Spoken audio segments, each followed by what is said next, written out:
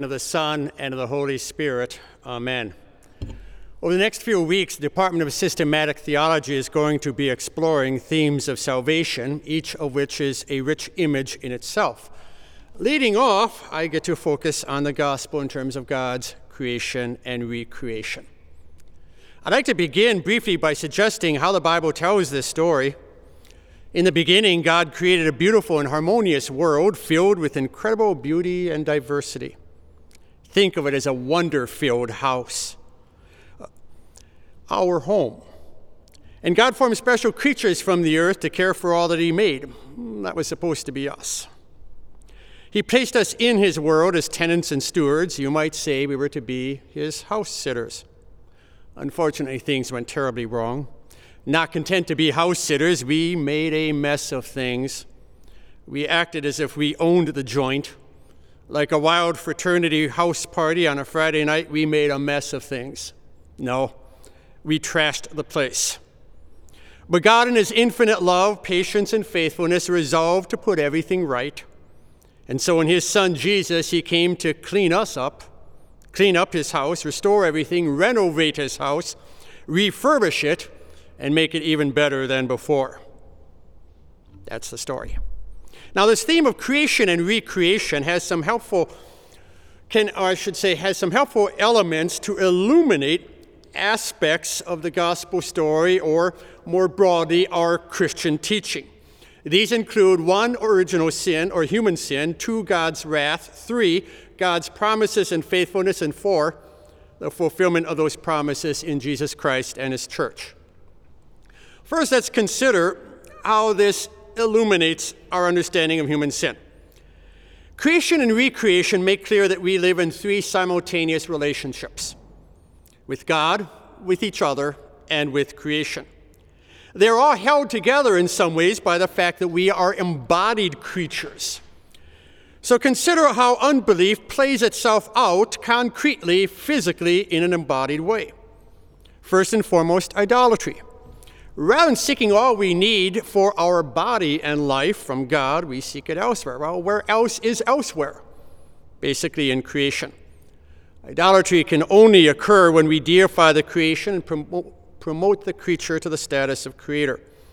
This happens both by those of us inclined toward a secular, consumeristic utopia found in human products, as well as those of us who might be inclined toward a pantheistic reverence of the natural world. Second, consider our neighbor. God created us to love our neighbor, but how do we love our neighbor? We love our neighbor by taking care of those things upon which our neighbor's bodily life depends. My neighbor, being an embodied creature, depends upon healthy food, clean water, uncontaminated air, a place to live, clothing and shoes, emotional and social well-being. I love my neighbor by taking care of those things that my neighbor needs. Conversely, we harm our neighbor by seeking to secure our lives by any means necessary. It's not surprising that family feuds are fought over family farms and inheritances. It's not surprising that nearly every war that has ever been fought has been waged over the desire for arable land, water, and resources like minerals and oil. Third, consider our home creation. God created a world of incredible diversity and varied creation. Some say over 1 million different creatures, some say tens of millions. In the need to secure our body and life as a result of unbelief, he found it necessary to get as much of creation for ourselves, as much of its fruit and bounty as we can, before it's all gone. As a result, where God made room for all of his creatures on earth, domestic and wild, we often seem unwilling or unable to do so. So creation illuminates something about the nature of human sin. Secondly, consider the wrath of God.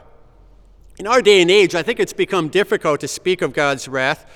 In fact, it's probably more offensive to talk about God's wrath than it is to talk about his love. The theme that points to God's recreation can help us bring the wrath of God down to earth, concrete, and somehow make it manifest. Throughout the Bible, when God punished his prized creatures, he did so by taking creation apart, by dismantling creation. When God judges, creation falls apart. This was most clearly the case when God returned to the earth to its first couple days with the flood during Noah's days. The same was true with plagues, droughts, and exiles, and ultimately bodily death. These were not merely spiritual, i.e., unmaterial things. They pertain to the body, our embodied life. Many of these were special acts of judgment. But in a larger, more general sense, God works the same for you and me. God created his home as a place of harmony and peace in which all his creatures flourished and thrived. Now, by means of the earth, he returns us to the earth in death. Living from the earth is hard. Cold and heat can kill us. Lack of clean water and sanitation carry diseases that can kill us. Time wears us down. Our bodies give out. And our fellow creatures, we often live in as much fear of them as they live in fear of us. We each try to stuff the other down our throats for food, according to Ernest Becker. Animals carry diseases that can be transmitted to humans: rabies, West Nile virus, plague, salmonella, bird flu, swine flu, you name it. The curse that God placed upon the earth in Genesis 3 continues to manifest itself in innumerable ways today. So creation and recreation helps us get a handle on how to speak of the wrath of God today as well. Third, theme of creation and recreation tells us something about the promises of God. Yeah, God curses, God judges, but in order to rebuild. It's sort of like home reconstruction. Tear down the rotting wood, the moldy walls before you rebuild. And renovate, God promised. He loved the world that he had made. He loved us. He stepped back and marveled. He liked what he had made and resolved not to throw it away and start from nothing again. He resolved instead to make all things new. And here the teaching of recreation offers you and me a comprehensive vision of God's work as great as the creation itself, as wide and encompassing as heaven and earth. Consider God's repeated promises throughout the scriptures in this regard. Genesis 9, to Noah, behold, I establish my covenant with you and your offspring and with every living creature that is with you, the birds, the livestock, the beasts of the earth with you, as many as came out of the ark. It is for every beast of the earth. Consider the promises of what that new creation will look like in Isaiah 11. The wolf shall dwell with the lamb, the leopard lie down with the young goat. The calf and the lion, the fattened calf together, the little child shall lead them, the cow and the bear shall graze, the young shall lie down together, the lion shall eat straw like the ox. In all of God's holy mountain, the knowledge of the Lord will fill the earth. Or consider the covenant again in Hosea 2:18. Quote, I will make for them a covenant on that day with the beasts of the field, the birds of the air, and the creeping things of the ground, reminiscent of Genesis 1. In the New Testament, Romans 8, creation itself will be set free from its bondage to corruption and obtain the freedom, the glory of the children of God. And then with our text today, consider the bookends. The opening chapters and the closing chapters of the Bible are framed with Genesis 2 speaking of a garden in Eden with rivers flowing through it and a tree of life in the midst of it. In Revelation 21, the new creation, the new heaven, the new earth, Jerusalem comes down to earth.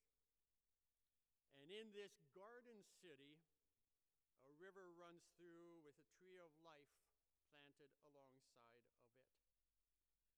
And this comprehensive vision of the new creation that God is bringing about begins with the resurrection of Jesus' body and the resurrection of our bodies. And that brings us to the fourth point. The theme of creation and recreation illuminates something about the fulfillment of God's promises in Jesus Christ and the creation of his church. Here we might connect Genesis 1 with John 1. The one through whom all things were made now enters the world. Mystery of mysteries. The Creator became a creature. He becomes a human creature, for it's with human creatures that the ruin began.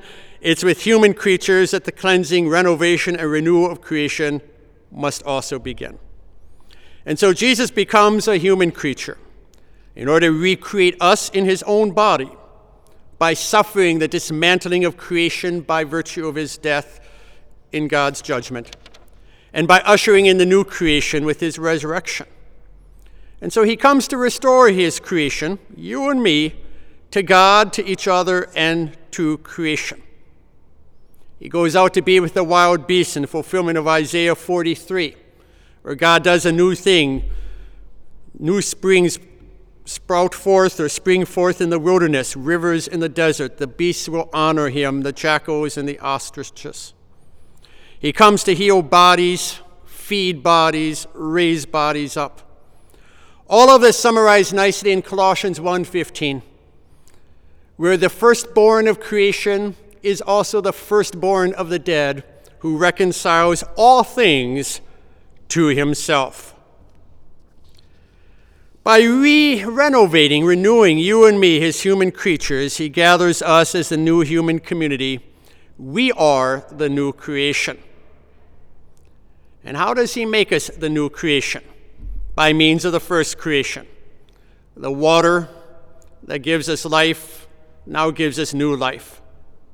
The bread that nourishes our bodies, the wine that makes the hearts glad, and are united with the body and blood of Christ. And in doing so, he makes us his partners. We now bring about not that we bring about our renewal, but we can ask the question, how do we live on the little patch of earth where we find ourselves? As a home, as a congregation, as a seminary. We do not make all things new.